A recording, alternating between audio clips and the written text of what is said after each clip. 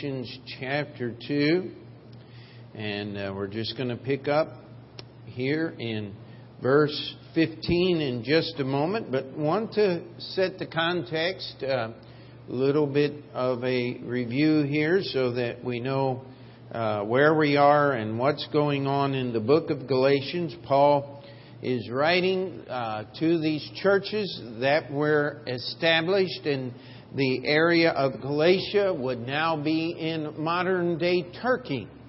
And of course, if you know anything about the nation of Turkey and the history of Turkey, they have not been much on the Christian faith or Christian front for many, many centuries.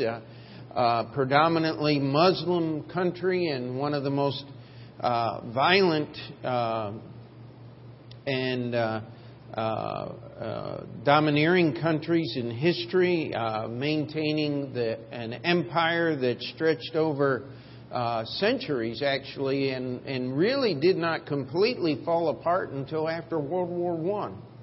Was the Turk-Ottoman Empire, as it was called in history, and yet it was one of the places where the Apostle Paul started his first churches. And it's in that area, northwestern Turkey, which is Galatia. And Paul is writing them, and he is right now establishing the history of the gospel, the message that he preached unto them. The first thing he told them was, you have everything you need. One of the it just never ceases to amaze me is everybody is looking for something new. Now, I don't know about you, but I'm still trying to work on the old. How about that? Told one guy one time, he says, but this is a new program that will really help your church. I said, you don't understand. I said, we're still not fulfilling the old one yet. I said, once we get that taken care of, we'll call you up and we'll see. But the last time I read, it takes a whole lifetime of living to try to fulfill the program that's already in the Bible. We don't need anything new. And so Paul then gives the history, how that the gospel was taught to him. His message was taught to him directly by Jesus Christ. This is one of the defining characteristics of an apostle. That's why we do not believe there are any living apostles. There is no need for anyone to receive instruction that isn't already printed in your Bible. This is all that we need. And so as we come through here, Paul says, I wasn't taught it by man. I didn't even go up and spend time with the apostles. And then last week we went through the story of how that Peter came to Antioch after there had been all this dissension with people coming down from Jerusalem. And Paul gets Peter and literally dresses him down or rebukes him in front of the entire church there. And we ended last week with that. And he says in verse 15, he says, we who are Jews by nature and not sinners of the Gentiles, knowing that a man is not justified by the works of the law, but by the faith of Jesus Christ. Even we have believed in Jesus Christ, that we might be justified by the faith of Christ and not by the works of the law. For by the works of the law shall no flesh be justified. Now you read these verses. How could anyone take their Bible and say, I'm getting to heaven by keeping the 10 Commandments, having read that verse? I mean, I hope you're with me tonight. I don't see how anyone could make that statement when it says so plainly right here that no one, no flesh shall be justified by the works of the law. And yet 90% of all religion that calls itself Christian, we're not talking about every cult and ism and schism. We expect them to have a works-based salvation. Of course, the Bible is very clear. You can't be saved by works. And so we expect those that don't believe in Jesus at all, that have never read a Bible, the Buddhists and the Hindus, to have some type of works-based salvation. But when people who call themselves Christians do exactly the same thing, only they got a different list of to-dos. We've been over this. Do you realize they fight wars over their to-do list? People have argued, and I think I've told this story several times of out on visitation, and a fellow, when he found out I was a preacher, he says, maybe you can answer this question. He says, the Greek Orthodox says you genuflect one way, and we Catholics say you genuflect the other way. And I said, I can solve that problem. He says, really? He said, it's very simple. I said, making the sign of the cross is not in the Bible.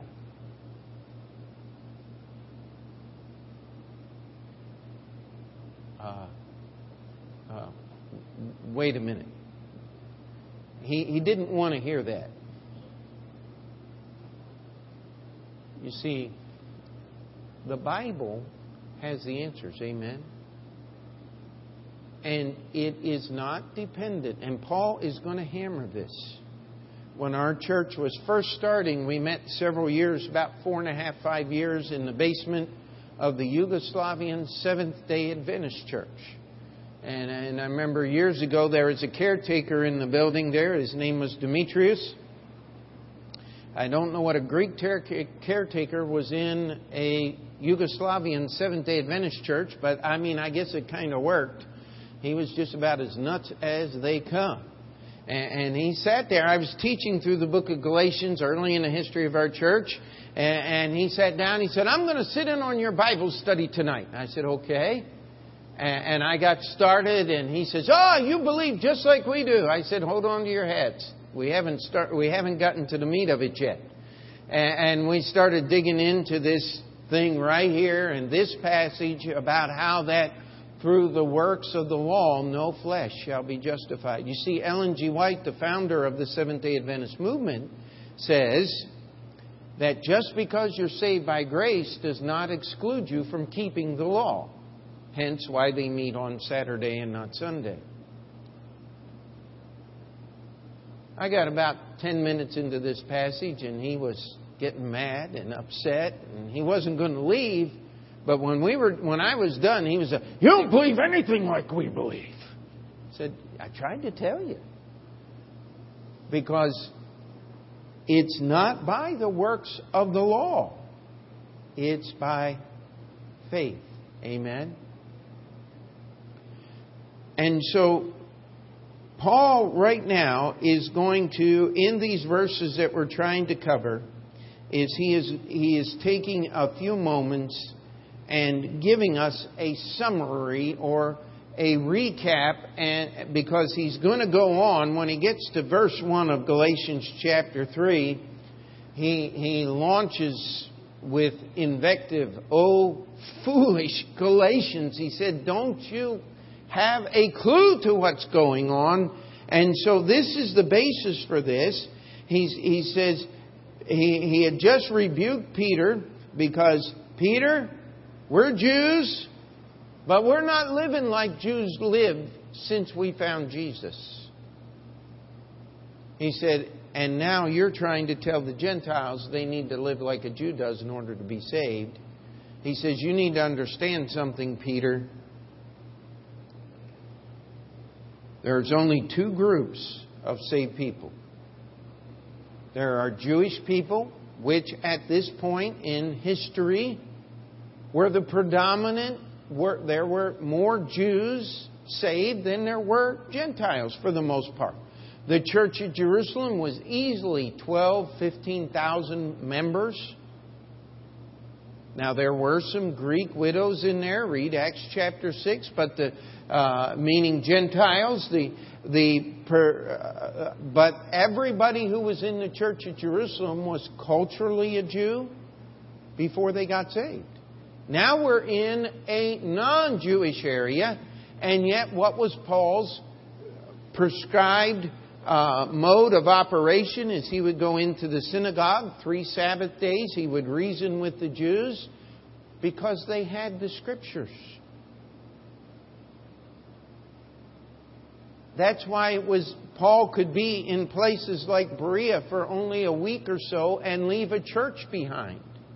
Because there were already people who had studied the Bible.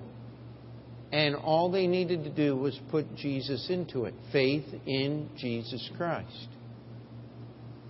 And so you had this group of believers, and then you had the group of believers who were Gentiles. They had to learn everything. And we talked last week of how that's the difference between the gospel of the circumcision and the gospel of the uncircumcision. It's just how you were raised. And so we come here to verse 16. And he says, knowing that a man is not justified by works of the law, but by faith of Jesus Christ. Now, this is not up for debate. This is not something where Paul is saying, now, Peter, you are convinced that a person... No, he says, Peter, you know. You see, this idea of debating truth in the church is an invention of mankind. It's not in the Bible.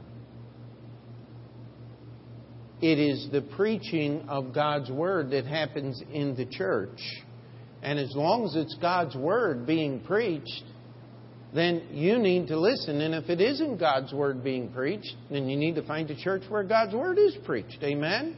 It's just that simple and cut and dried. And so Paul, as he is rebuking Peter, he says, knowing that a man is not justified by works of the law, but by the faith of Jesus Christ, even we have believed in Jesus Christ. And what Paul is really saying, and this answers to a question that many people have asked, and it takes a fairly detailed study of the book of Acts to come up with the answer to this. They say, if the church was so Jewish in its origins, why do the Jewish people, why are they so adamantly opposed to Bible-believing Christians today? Well, it's very simple. Paul said, listen, we had to stop trying to be keepers of the law and put our faith in Jesus Christ alone to be saved. In Philippians chapter 3, Paul said, I've suffered the loss of all things and do count it but dung, that I may win Christ.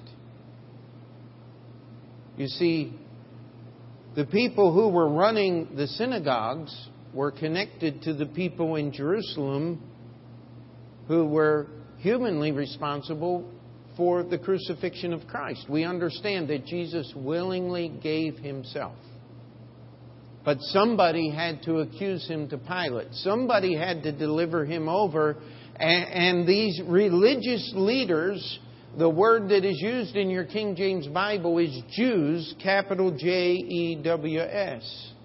And that is referring to the religious leaders of the day. And Paul says, listen, we could not count on our Jewishness or our understanding of the Scriptures or our heritage from Abraham or the fact that we worshipped in Jerusalem at the temple of God. He said when it came to the issue of salvation, we had to put all these things aside and believe only in Jesus Christ. He said, so why are we going back and trying to strap people with traditions and laws and regulations that we as Jewish people couldn't handle, because we understand that it's by the faith of Christ and not by the works of the law. For by the works of the law shall no flesh be justified. Now, Paul is going to be hinting at where he's going here, but what he's trying to do is sum up this whole thing to this point, because what was happening in the churches of Galatia is they had left the truth of the gospel. And if you remember, our theme is deliverance from this present evil world, from verse 4. A false gospel will not deliver you from this present evil world. A partial gospel or a perverted gospel is not good enough to get you to heaven. You have to have the whole thing. You have to have the right thing. You cannot have part of it or a portion of it. And so we'll keep moving here. He says, but if while we seek, verse 17, but if while we seek to be justified by Christ, we ourselves are also found sinners, is therefore Christ the minister of sin? God forbid. Now, what we have Paul doing here is giving us a little bit of reasoning. He says we understand we're saved by faith in Jesus Christ, not by the things we do. He said, but while we are trying to be justified by Christ, we're found sinners. Now, one of the things that has to happen before you can get saved is you got to get lost. Amen? I mean, the world understands this completely, much more than many people who profess religion. If you are ever part of AA or any of those 12-step programs, what is the first thing they tell you? You introduce yourself, hello, my name's Pete, and I'm an alcoholic. Why? Because until you tell people who you are and what you are, until you recognize your problem. Now, I never did that, okay? But that's what they do in these meetings. I know, because I've talked to people over the years, and the founder of AA put the whole program together for one purpose, so that people who refuse the gospel of Jesus Christ would have some type of apparatus, organization, or a program to get them off alcohol and drugs. And I always give this rejoinder. I'm glad for every person that has stopped drinking alcohol, gambling, or doing drugs because of one of those 12-step programs. But I want to challenge you, it's not good enough to get to heaven. There'll come a time where you're going to have to get past your 12-step program if you're going to get saved. The point I'm trying to make is even they understand until you admit that you have problems, you're never going to get help for it. And Paul says, here we are as Jewish people, descendants of Abraham, holders of the truth, the family that God has chosen out of all the peoples of the earth to bring His Word to us. And Jesus Christ was a Jewish man. He was born of the line of David. Everything in your Bible is Jewish in nature. And Paul says, as we live in this Jewishness and we try to be justified by Christ instead of the works of the law, he said, we're found sinners. And so then he asked the question, is Christ the minister of sin?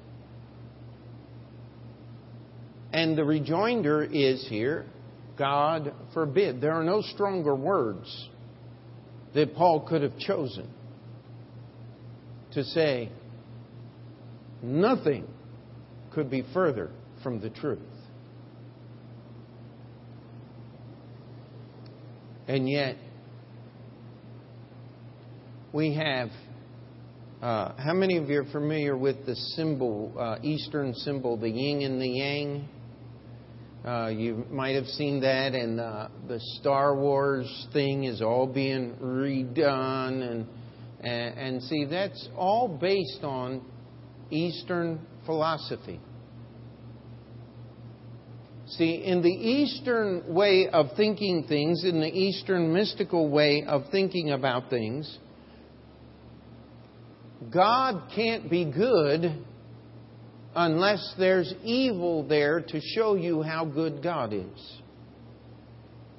The gods of the Eastern religion have to have evil so that they can be good. Are we together? I mean, you got to think about this. This is an underlying philosophy to so many things that you hear and see today.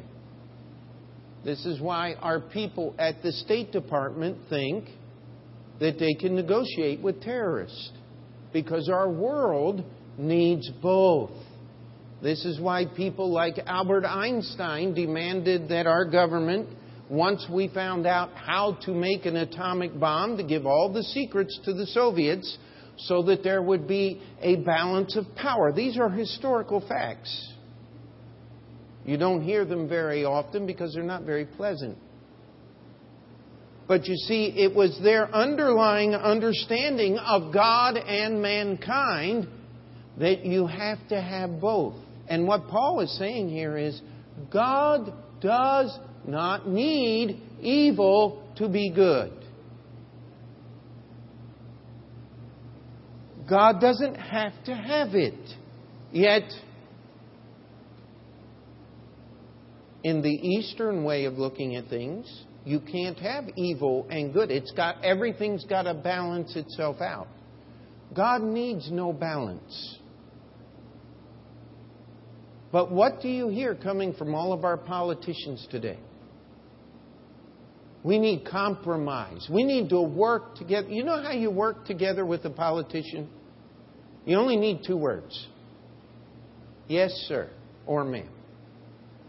You just need 1 word to compromise with a politician. Yes, to anything you say. That's how you work in the field of politicians. Follow what's going on today. Listen, Paul is striking at this base of this thing that has influenced you, whether you think it has or not. That's why so many people are so afraid of someone standing up with the Bible and thus saith the Lord, and I don't care what you think because this is what the Bible says. You see, they believe that evil and good work together to make good. Now, does that make any sense? It doesn't work that way with anything else. I don't put just a little poison in my drink because I need a little bad to work out with the good. I don't want any poison in my drink. Amen? I don't want any dirt in my food. And so as we look at what Paul is saying here, and again, this is a difficult passage. You do need to think about it. He said, but if while we seek to be justified with Christ, we ourselves also are found sinners, is therefore Christ the minister of sin? Does God need sin to give us grace? Paul's going to say this in Romans chapter 7 and verse 8. Should we sin that grace may abound? And again, he's going to use the same expletive, the same emotionally charged words. God forbid. God does not need sin to be good. God is good because He's God. Well, then why is there sin? Now, this is going to sound trite and you're going to think I'm being sarcastic, but I am not. A choice that is not a choice is not a choice.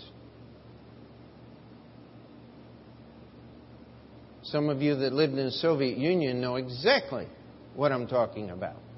You see, in the Soviet Union, you were required to vote. And you could actually vote for the wrong candidate if you wanted to. But there was a goon squad waiting out back that had watched you vote, and they would help you understand that you weren't supposed to vote that way. That you were supposed to vote the way that they said. And if you refused to adhere and surrender to the will of the people, quote unquote, then you were punished duly until you either conformed or were dead, one of the two. But that was the ultimate goal. That's not a choice, my friend. God put Adam and Eve in the garden and He gave them a real choice. They could choose to obey God or they could choose to obey themselves. And they illustrated in the Garden of Eden a choice that every one of us in this room that's old enough to make that choice has done. We always choose to serve ourselves. That's why the Bible says, "For all have sinned and come short of the glory of God." But then there's another choice that you can make. You can choose to bring your sin to Jesus Christ.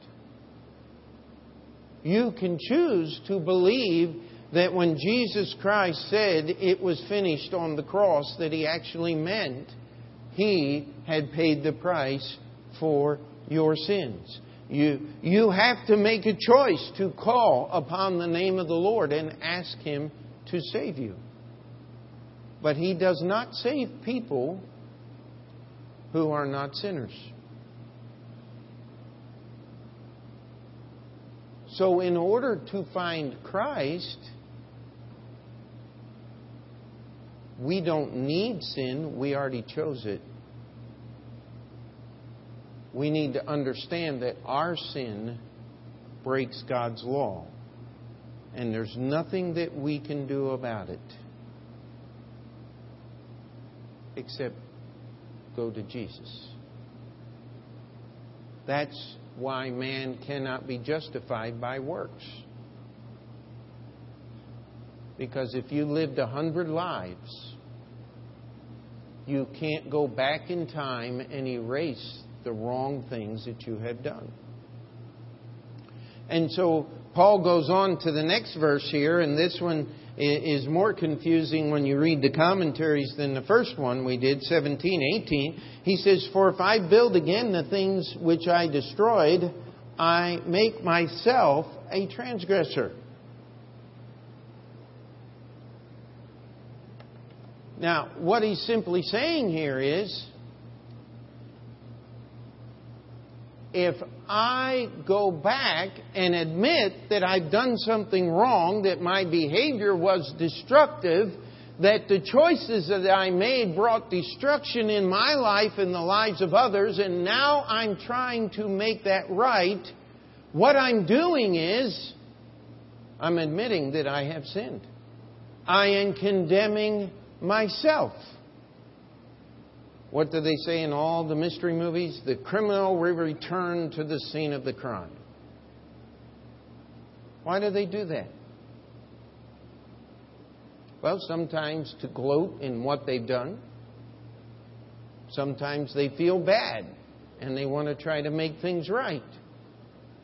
It doesn't matter what you do, the criminal still condemns himself in his behavior, doesn't he?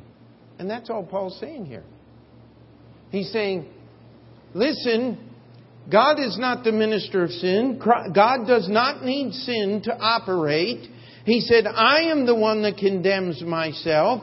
Verse 19, For I, through the law, am dead to the law, that I might live unto God. What does the law say? The penalty is death. How many sins do you have to sin to miss heaven? Everybody hold up one finger. Someone said, but that's pretty strict, isn't it? Yes, it's very strict. Well, how come God is so strict? Well, would you stop and think about it? How many sins did Eve sin on the first day?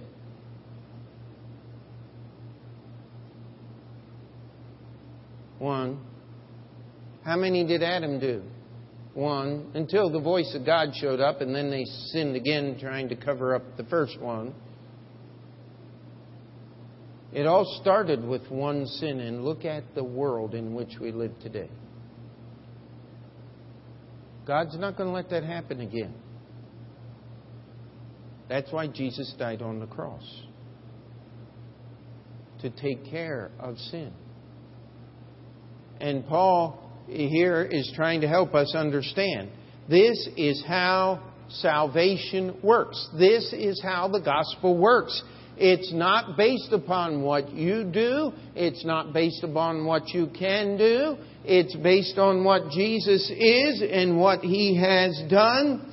God does not need sin to be good, but He saves us from our sin because, again, if we could choose to sin and then not really sin, it's not a choice. God allowed man to make a real choice,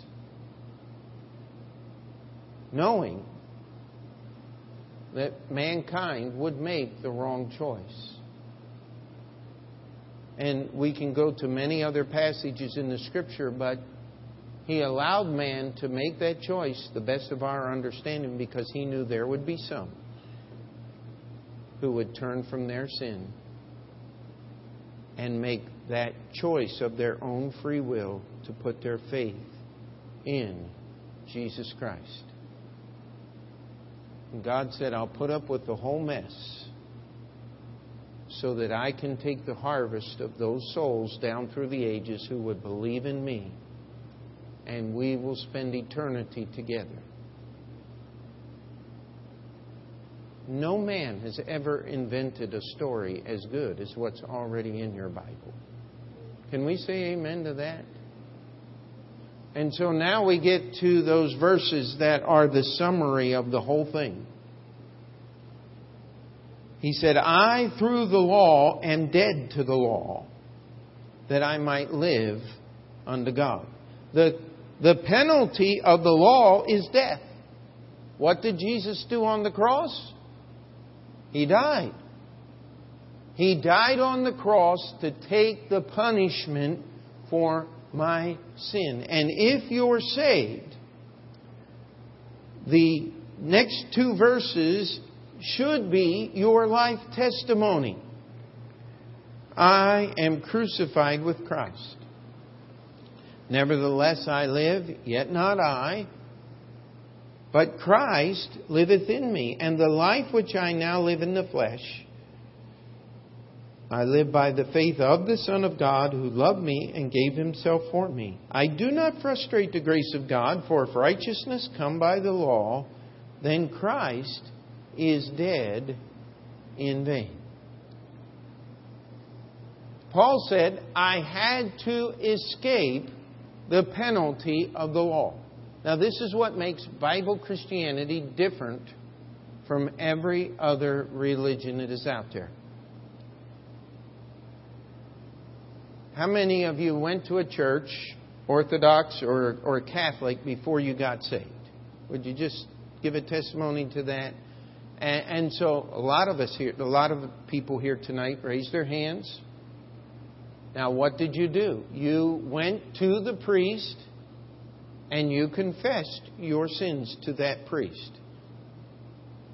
And then he would give you things that you were supposed to do, not to take it away, but to make it better. Isn't that true?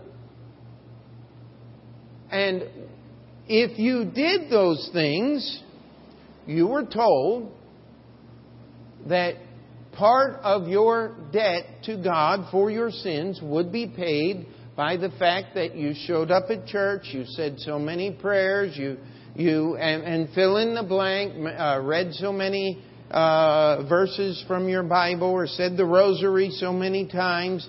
All of these different things that you were supposed to do to take care of your sin. And if you pressed any Catholic priest or Orthodox priest who actually forgives sins, they would always say, well, you know, really it is God that forgives sins, but we do it in His place. Now here's the difference. The law says you have sinned. And the penalty for breaking God's law is death, eternal separation from God. Are we together? Jesus paid that price for every human being that ever lived. If you have any questions about that statement, read Hebrews chapters 9, 10, 11, and 12. Jesus offered Himself to pay the price of our sins once and for all. And all God's people said. So we come here, and in verse 19, Paul says, I'm dead through the law so that I can live unto God. Now, here's how I'm dead through the law. I am crucified with Christ. You see, when you put your faith in Jesus Christ as your Savior, God takes what Jesus did on the cross and puts it on your account. God is perfect in His bookkeeping. Not one sin is left unreconciled. That's why I want these words up here on the back wall. Because when Jesus said, it is finished on the cross, He had paid the price. One old-time preacher put it this way. Jesus, as the infinite God, accomplished in a finite period of time, one day on the cross, what would take every man, woman, and child that have ever lived in human history an eternity in hell to accomplish. I think that's putting it pretty good. You see, it says, I am crucified with Christ. This is how I'm dead to the law. Jesus died in my place. There are stories, both in fiction and supposedly in real life, where someone took the punishment for another human being's sin. And not being wrongly accused. We understand that happens in any human justice system, but we're talking about people who were known to be innocent, willingly suffering in the place of the person who did the wrong. That's what Jesus did for us. Amen? And so, there's nothing mystical here. It's legal. Jesus was crucified in my place. When I accept His finished work on the cross, God counts His death as mine. The demands of the law have been met. So now I'm dead to the law. Its demand has been fulfilled in Jesus Christ, suffering in my place. And so now I'm free from the punishment of the law. It says, I am crucified with Christ. Nevertheless, I live.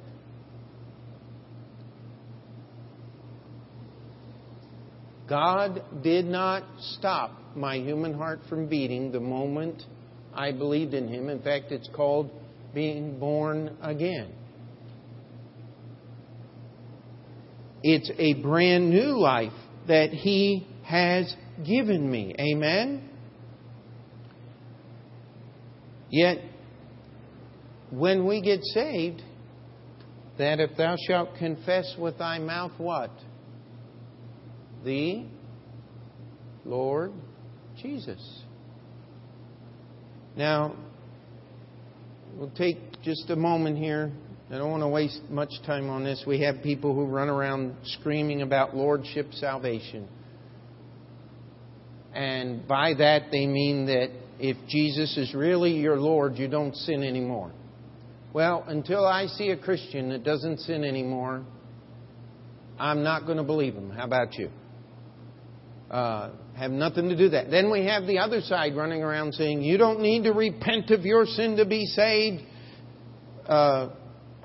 Then why did Jesus say, nay, but except ye repent, ye shall all likewise perish? Do you think the idiots clanging the bell on both ends just might be just as wrong as each other? You see, the Bible has the truth. When I confess the Lord Jesus, what am I doing? I am taking the life that I live and I'm assigning the authority of that life to Him. The way I like to put it is, how many of you have a landlord? Somebody owns the building you live in. You know what? They let you live there. You pay the rent. You have certain things you're supposed to do. And you have certain things you're not supposed to do. And if you don't keep up your end of the agreement, guess what the landlord's going to do? They're going to move you out of that apartment, aren't they? And they have every right to, because the property belongs to them. Well, God's not going to take away your salvation. When you assign your life over to Him, it now belongs to Him. He's your life Lord. He has the right to tell you what to do and what not to do. We still have that sin nature that rises up against Him. How do we get victory over ourselves? Nevertheless I live, yet not I.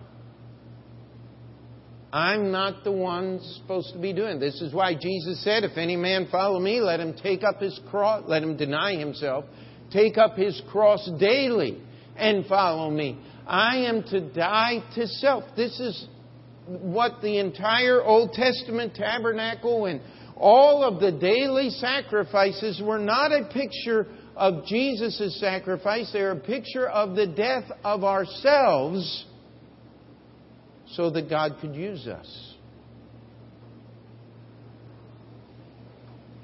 And so now it says, in the life which I now live, I live by... Now these next few words are very important.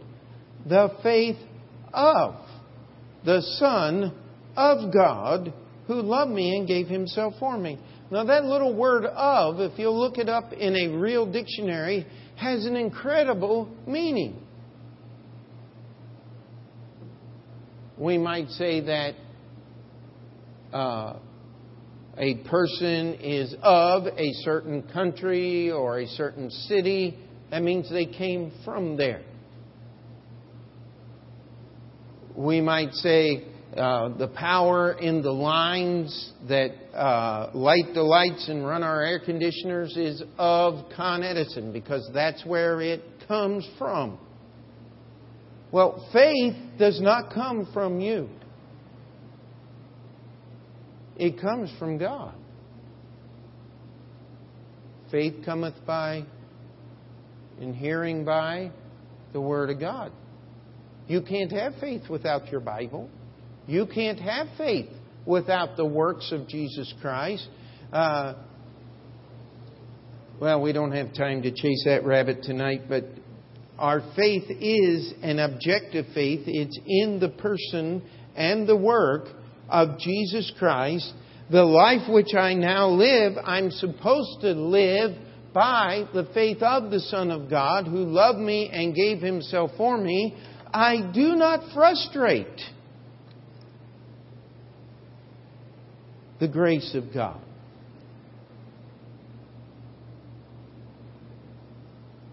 I live in the grace of God by admitting that it's only by His grace and the finished work of Christ that I can have salvation. And all God's people said, you see,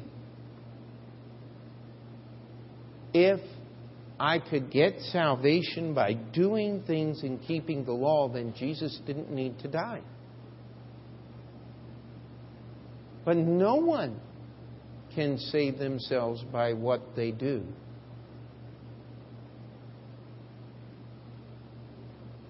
Jesus came and never once broke God's law. He was not under. He was the only innocent person that ever lived on earth. He died in our place so that we could meet the penalty of the law. And now we're free from the law so that we can serve God with the life that is given to us through the faith that belongs to Jesus Christ. Does that make sense? God does not need evil to be good. God is good. Where does evil come in? Simply this. If there were no choice, if there were no ability to do evil, there would be no choice. God allowed us to make that choice so that He could redeem us. So that those who are saved are not some result of a cosmic bingo game. That's how I sarcastically refer to the Calvinist. That those who are saved are not some little trick that God played. They made a choice. Just like they chose to sin, they chose to put their faith in God. At that moment, they were crucified. Their old life was paid for by the blood of Jesus Christ. But it's not the end of life, it's the beginning. That's why it's called being born again. But the life that I'm supposed to live as a born-again Christian, as a saved individual, is supposed to have its source in the faith of the Son of God, because He loved me. It was His love that motivated Him to give Himself to pay the price for my sins. And we go on to 1 John and other passages in our Bible. It says we love Him because He first loved us. And a phrase that I use often, I wish I could figure a better way of saying it. It's not about you. It's about Jesus. Paul's saying He didn't save us because we were Jews. He saved us because we put our faith in Jesus Christ. Just like He's saving the Gentiles in this church that put their faith in Jesus Christ. There's only one way to God, and that's through Jesus Christ. That's why Paul was rebuking Peter. Because Peter was allowing his culture and his tradition to interfere with other people understanding the love and the grace of God. That's why Peter was rebuked.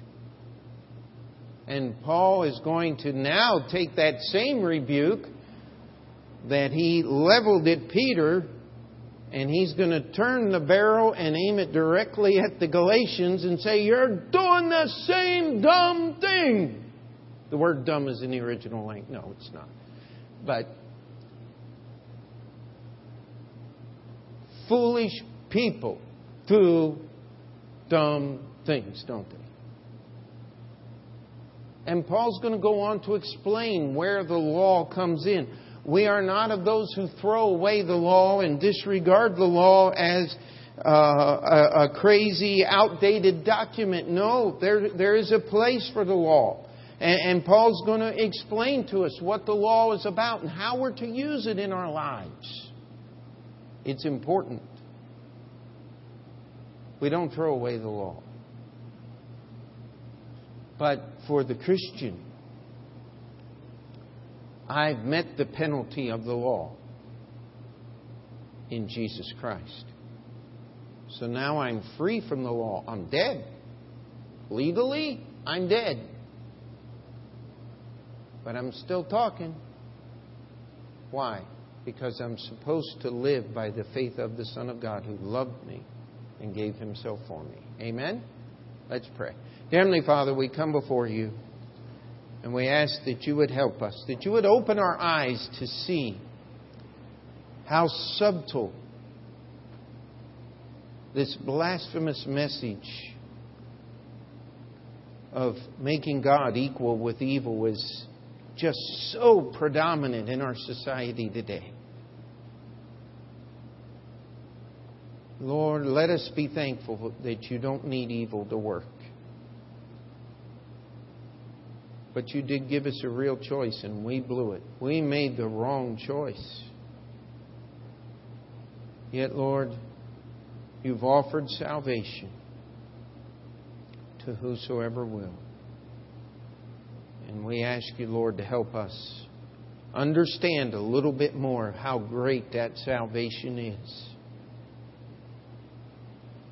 How that there's nothing that we can do or could be done by any human being to deserve one bit of God's grace. Lord, let us lift up God's grace to the level that it ought to be. The supreme love of the supreme God for sinners such as I. Lord, help us to love You and to live by the faith of the Son of God who loved us, gave Himself for us. Before we finish that prayer, if you need to just slip out of your seat, the altar is open.